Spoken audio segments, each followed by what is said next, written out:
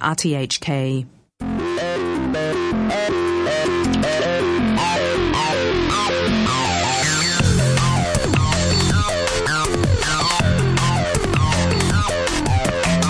Good morning and welcome to Money for Nothing. I'm Renita Malhotra Hora. Well, U.S. stocks were little changed after another volatile day. Goldman Sachs reports strong earnings, but Google disappoints. And the St. Louis Fed Governor Bullard calls for a delay in the ending of QE. Apple's new iPad and computer line disappoint technical gurus and investors alike. We wind down the week by talking about the global bond market, the Hong Kong Open, and two twin Apple product debuts, the new iPad in the U.S. and also the iPhone 6 in mainland retail stores. Our guests this morning include Donald Amstad of Aberdeen Asset Management, Danny Hicks of the AFP, and from Taiwan, Tracy Tsai, a Gartner analyst. My co-host this morning is Richard Harris of Port Shelter Investment Management. Good morning, Richard. Good morning. Yet another Apple launch. Yet another Apple launch, and don't we look forward to them all? Okay, let's take a look at today's top stories. Wall Street stocks finished little changed after a choppy session.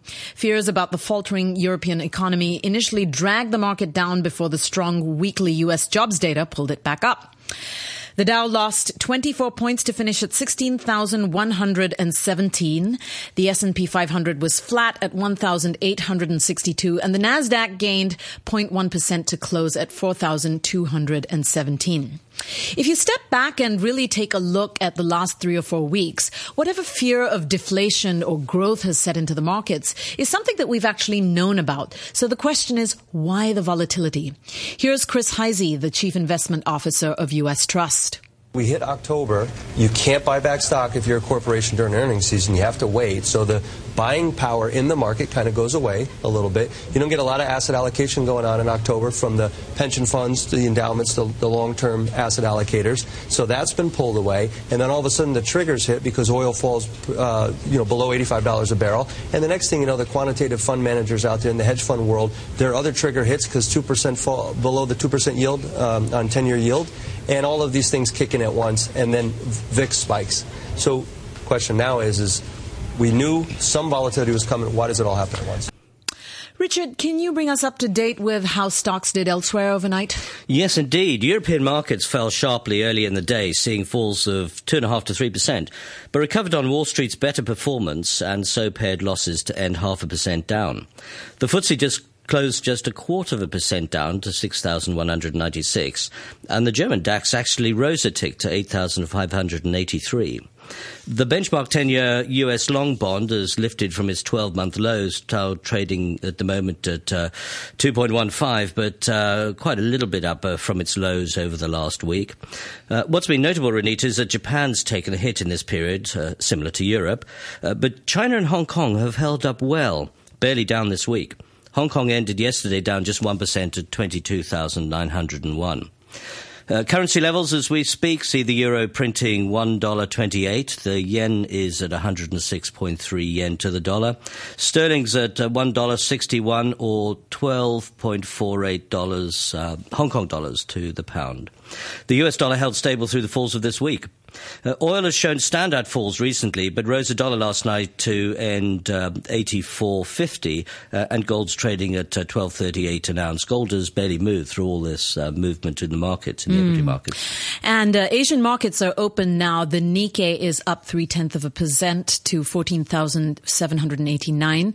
Australia's ASX index is up almost 1% to 5,291, and Seoul's Kospi also up 0.1% to 1,923. Well, the number of Americans filing new claims for jobless benefits fell to a 14-year low last week. The Labor Department said that initial claims for state unemployment benefits dropped 23,000 to a seasonally adjusted 264,000, which is its lowest level since the year 2000. Economist Gus Forsher at PNC Financial told the Associated Press that the big drop in new jobless claims is more evidence of a strengthening U.S. job market. Obviously, that's very good news. We've seen claims consistently below 300,000 for the past month or so. That's an indication that the job market is improving further and that, we're continuing to add jobs at a solid clip. With global growth, a collapse in inflation expectations, oil prices down and markets extremely volatile, what should the Fed be doing? Should it change its planned course? Well, St. Louis Fed Governor Bullard says that U.S. fundamentals remain strong and that he expects a 3% growth in the second half of this year and well into next year as well. He also thinks that the market sell-off has some bullish effects, things like long-term lower rates and oil prices. However, I also think that inflation expectations are dropping in the U.S., and that is something that a central bank cannot abide. We have to make sure that inflation expectations remain near our target. And for that reason, I think a reasonable response of the Fed in this situation would be to invoke the clause on the taper that said that the taper was data dependent, and we could go on pause on the taper at this juncture and wait until we see how the data shakes out into December. Richard, what do you think? Do you think his however is warranted? Personally, I don't, but I don't have a vote on the Fed, and fortunately for 2 years, nor does Bullard, because he's just coming onto it. Bullard's background is very much an anti-deflation man. He likes to see a bit of inflation around, so his natural tendency is going to be, oh, hold on, we need to do something, let's put more money into the market. But I don't think that's going to happen. You know, Janet Yellen is pretty well fixed on what she's saying, and even in the last week, she said the economies are going to tick along as they are. So I don't see any change in policy. What's the difference between, you know, as you say, these inflation-oriented people or, you know, the anti-inflation man? Well, most of the argument really is in Europe, where they are worried about deflation. And partly what happens with inflation is you get an inflation of assets. So people with capital tend to do well. If you have deflation, people with savings tend to do well because their money holds its value.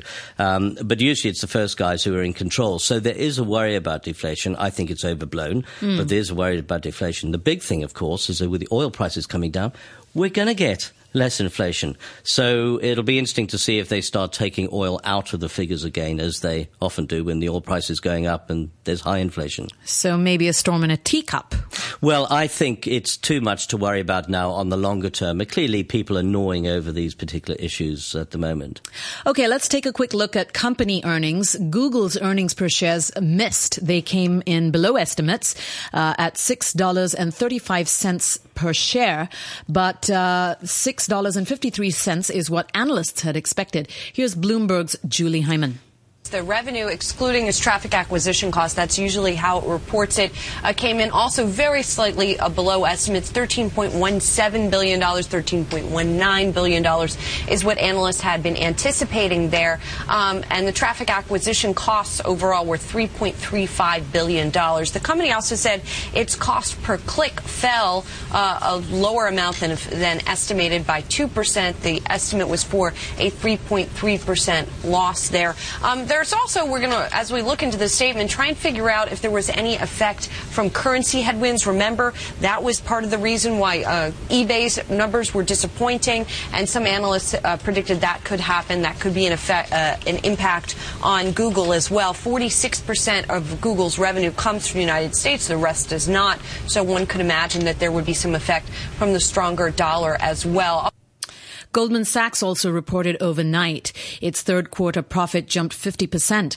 The result powered Goldman's earnings per share to $4.57, easily topping the $3.21 average consensus of financial analysts. Now compare this to last year this time, when the company reported earnings per share of just $2.88. Mattel, however, missed earnings estimates for the third quarter as sales of Barbie continued on a steep decline. And also its American Girl brand weighed on the company, with third quarter sales falling 7% compared with a 6% rise in the second quarter. Richard, are Mattel's numbers particularly a cause for concern, especially considering the company does a lot of manufacturing here on the mainland, that is? It does. I mean, obviously it will impact China, but I think Mattel is just one company that gets supplies from China. The big point, I think, about Mattel is, of course, a lot of its earnings are coming from Barbie, which is an old, if you like, analog brand, and others. And what you've got are kids now going for more digital stuff. Also, Mattel are getting a lot of competition from Lego, which is, probably one of the last tactile things, but maybe parents think it's the one thing that they can have that isn't electronic in the playroom. The analog that works, that beats digital? Well, yes, and it's Lego's been very clever in terms of branding things and coming up with new models, and they've really kept pace. And I think Mattel's having a lot of trouble with the Barbie brand and the kind of the old image that it shows. Anything else that we should be learning from the earnings stories to sort of guide the way that we should be thinking about companies and markets over this next quarter? Well, so far earnings have been up, generally I think in line with expectations. Goldman surprised on the upside, so obviously fixed income, commodities, currency trading's done better. Also, I understand in the last 2 weeks hedge funds, as you would expect, have been panicking and being whipsawed, and that's great for trading desks as well. Google disappointed slightly, but the stock wasn't off that much. Okay, so Richard, we've had a lot of volatility, but people are still worried about bonds as a safe haven. That said, in Asia, the story is different, is it not? That's right. After the cash markets, the bond markets are the biggest financial markets around. And remember, it was by trading bonds that the great Gatsby earned his incredible wealth in the early 20s. They're still around. In Asia, we tend to be much more familiar with equity markets, but we've got a small bond market. But our relatively new history means it's actually quite a novel investment to many investors. And to explain why, we're on the line to Singapore, where Donald Amstad, who's Director of Business Development and Asset Management, is waiting for us. Hello, Don, are you there? Good morning, Richard. Good morning, Renita, and good morning to your listeners as well. Hi, Don. We're not going to talk necessarily about the markets day by day with you, but I'd just be interested to see, how does Aberdeen look at the kind of volatility that we've seen recently? Well, I think my equity colleagues at Aberdeen are probably humble enough to admit that they have no idea whether equity markets are going to be up or down today, tomorrow, next month or next year. And their view is that if you stick to investing in quality companies and you don't overpay to buy shares in those quality companies, then over the long term you're going to be absolutely fine. Do you have the same strategy in the bond markets? When you're looking at the bonds? Well, the bond markets, bond prices really are driven more by macro factors, so my bond colleagues need to take a more top-down or macro approach to investing. And when they look at the bond markets in Asia, they find a couple of things that are quite interesting. First of all, they find great diversity, and that's a really good thing if you're trying to build portfolios with low correlations to other asset classes. Secondly, they find plenty of quality, and where quality is lacking, then in some cases we find improving fundamentals, such as in India. And thirdly, they find very compelling valuations. I mean, when you talk about 10-year treasuries, as I think you did a couple of moments ago, Richard, I think they're yielding about 2.15% this morning. 10-year Germany yields about 0.75%. And compare that to, for example, 10-year Chinese government bonds that yield 3.75%, or 10-year Indian bonds even at 8.3%, then Asian local currency government bonds are not expensive. And finally, when we look at US dollar bonds issued by companies based in Asia, again we find some pretty compelling valuations.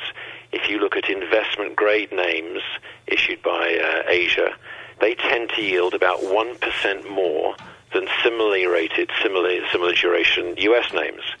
And in high yield, the Asian premium is over 3%. So in this incredibly low-yielding world in which your listeners are trying to invest their hard-earned pensions and savings, the bond markets of Asia really do stand out. Don, what about corporate bonds in Asia?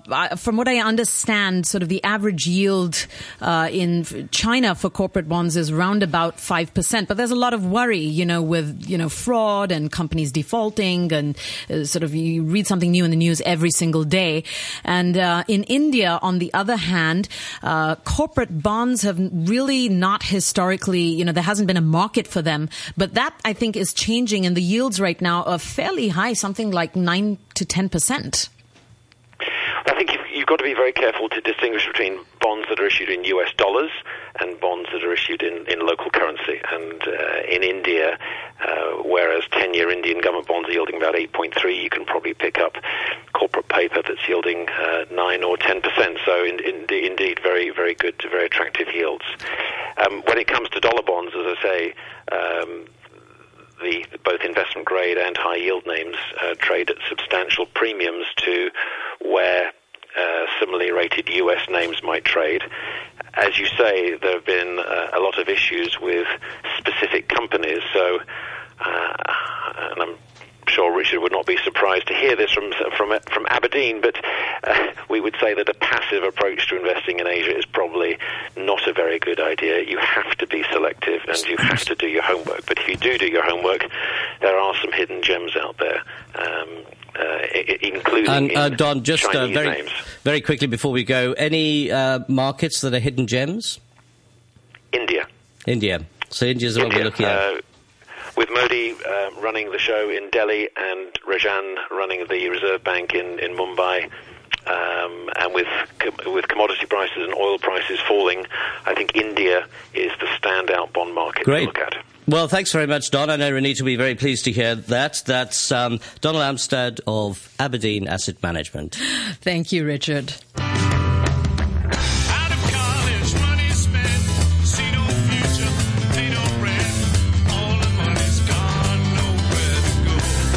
The time is now 8:19 a.m. and Apple says that its new electronic payment service will launch on Monday. It's signed up another 500 banks to support a feature that competes with eBay's PayPal and other online systems. The company's CEO Tim Cook also said at an event yesterday in Cupertino that developers were beginning to design apps for its upcoming watch, and he talked about the remarkable success of the iPad. We've sold more iPads in the first 4 years than we've sold any product in our history. In fact, we've sold over 225 million iPads around the world.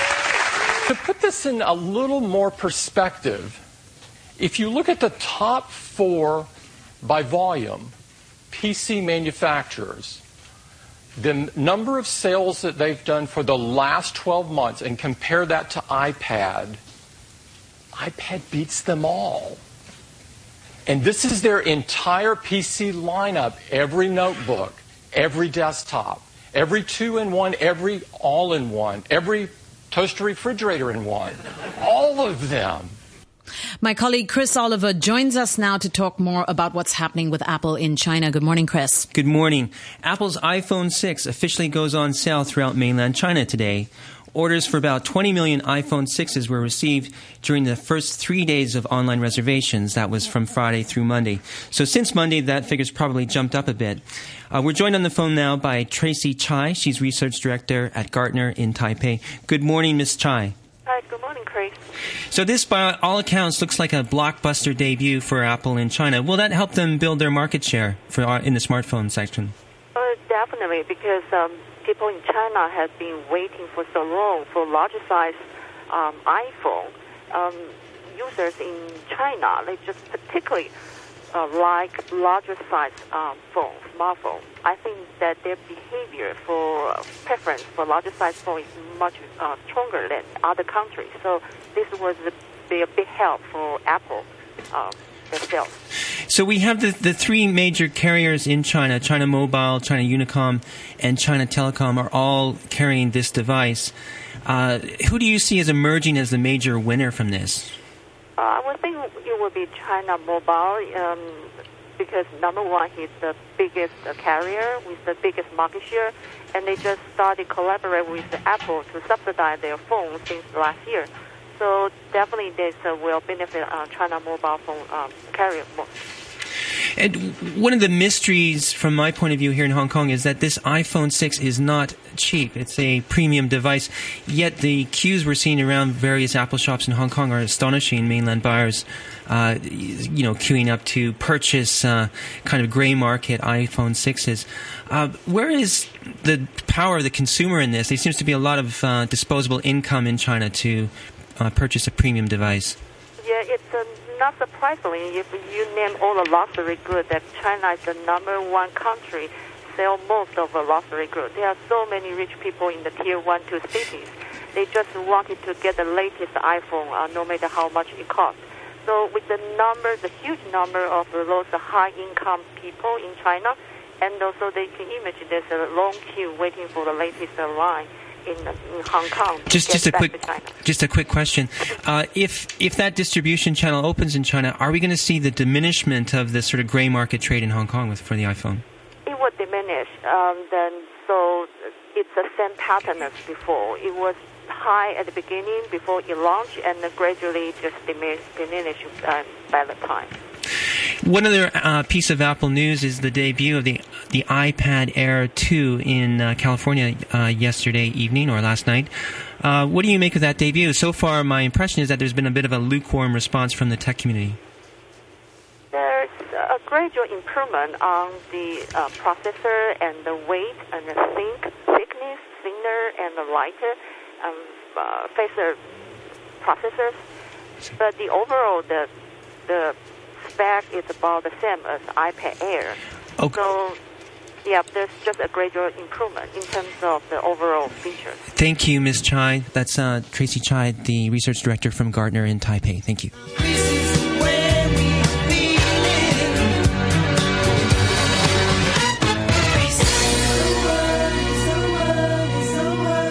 The Hong Kong Open, which began on Thursday, has endured a troubled couple of years, but there are signs that it could regain some of its former stature on European and Asian tours.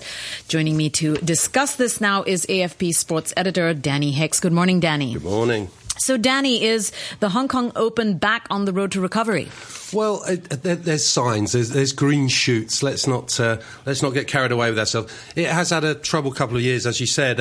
It kind of lost its place on the European Tour calendar last year and was sort of shunted back to December, which is at the beginning of the kind of wraparound tour year, and suffered with not being able to get a sponsor, a major sponsor, and so on. And the field was down. Apart from Miguel Angel Jimenez, who's won it 4 times and going for a 5th win this year. But it's now got a better place on the calendar. It's 2 weeks' time. The European Tour's Final 4 series of events begin in Shanghai, and those are big money. And only the top 60 on the tour get into it. So those players around the cusp who are trying to get into those tournaments will want to turn up to Hong Kong, and indeed have turned up. People like Nicholas Colsaerts, former Ryder Cup player, who's lying second overnight.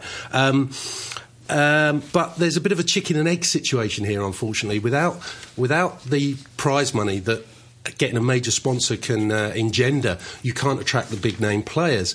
And without the big name players, you can't attract a big sponsor. What's the problem with Hong Kong, though, Danny? We seem to have a problem with sponsors for major sports events. We've lost the Cricket Sixes, for instance. The Rugby Sevens holds on because it's obviously a major event, but virtually almost no other big sporting event manages to attract the cash. Yeah, we've had a tennis tournament recently. Inaugural women's tournament has come back to Hong Kong after many years' absence. We're hoping that will grow. The problem is, I think we're being overtaken by the big rivals in Asia, which are basically Shanghai and Singapore. Singapore has the Formula One. Singapore has the WTA Tour Finals starting this weekend. Shanghai has got these 2 mega golf events, which I'll be at in a couple of weeks' time and hopefully reporting for you guys from.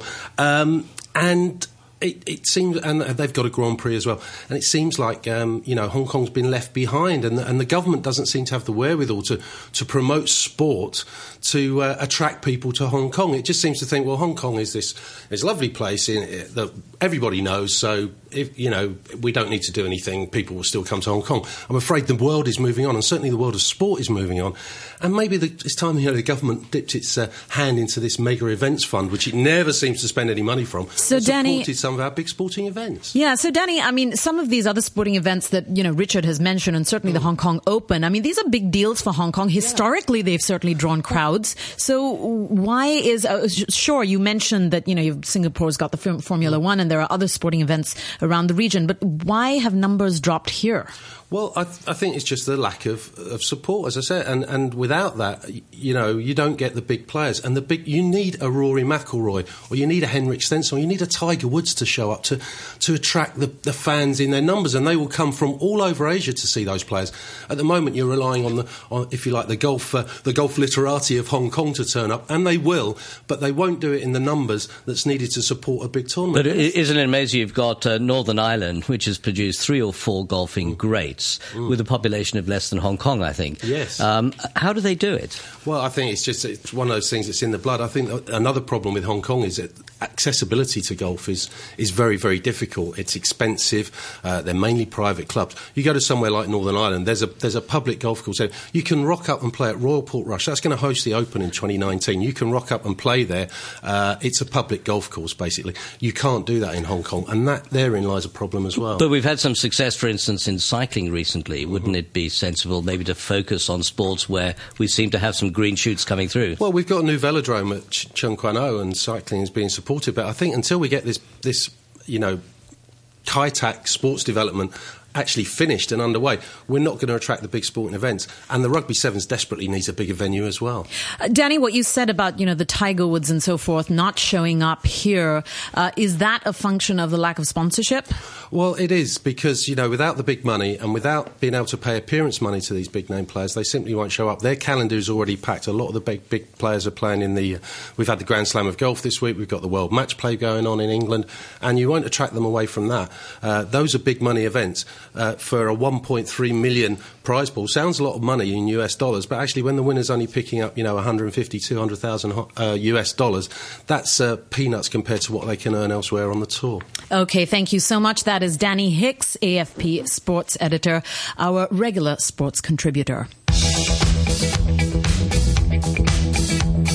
A quick look at the numbers before we depart today. The Nikkei is open down almost 1% to 14,725. Australia's ASX index up 0.4% to 5,286. And Seoul's Kospi down just slightly to 1,916.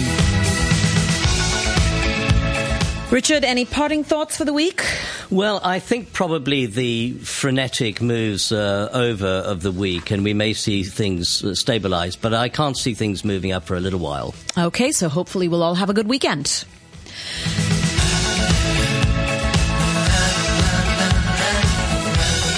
This is Money for Nothing, and I'm Renita Malhotra Hora, wrapping up for the week. A quick look at the weather forecast for today. It'll be mainly fine, dry during the day with a maximum temperature of around 27 degrees. Moderate to fresh easterly winds. Currently the temperature is 23 degrees Celsius and the relative humidity is 68%. And now it's time for the half-hour news summary with Samantha Butler. Following a dawn operation, police have reopened to traffic the intersection of Nathan Road and Argyle Street in Mong Kok, which had been occupied by pro-democracy protesters for almost 3 weeks. The Transport Department says both directions on Argyle Street are open between Portland and Fai Yuen Streets. Nathan Road northbound is open, but protesters are still occupying the southbound lane. This morning's operation follows similar police action at other protest sites on Hong Kong Island. Our reporter Maggie Ho was there. Police moved in at 5:20, just as a senior police officer made an announcement to the media that the action is going to begin. And while he spoke, hundreds of protesters moved in from all 4 directions at the juncture of Nathan Road and Argyle Street and began the clearance. Both directions of Argyle Street had reopened, and the northbound lanes of Nathan Street are also reopened, but then police have yet to reopen southbound of Nathan Street because a group of protesters have decided to stay on the streets right now. So they are having some sort of discussions with police officers to negotiate whether they would leave. Students pushing for greater democracy in Hong Kong have cautiously welcomed the prospect of formal talks with the government. But the Secretary-General of the Federation of Students, Alex Chow, said the usefulness of the talks hinged on what the government brought to the table.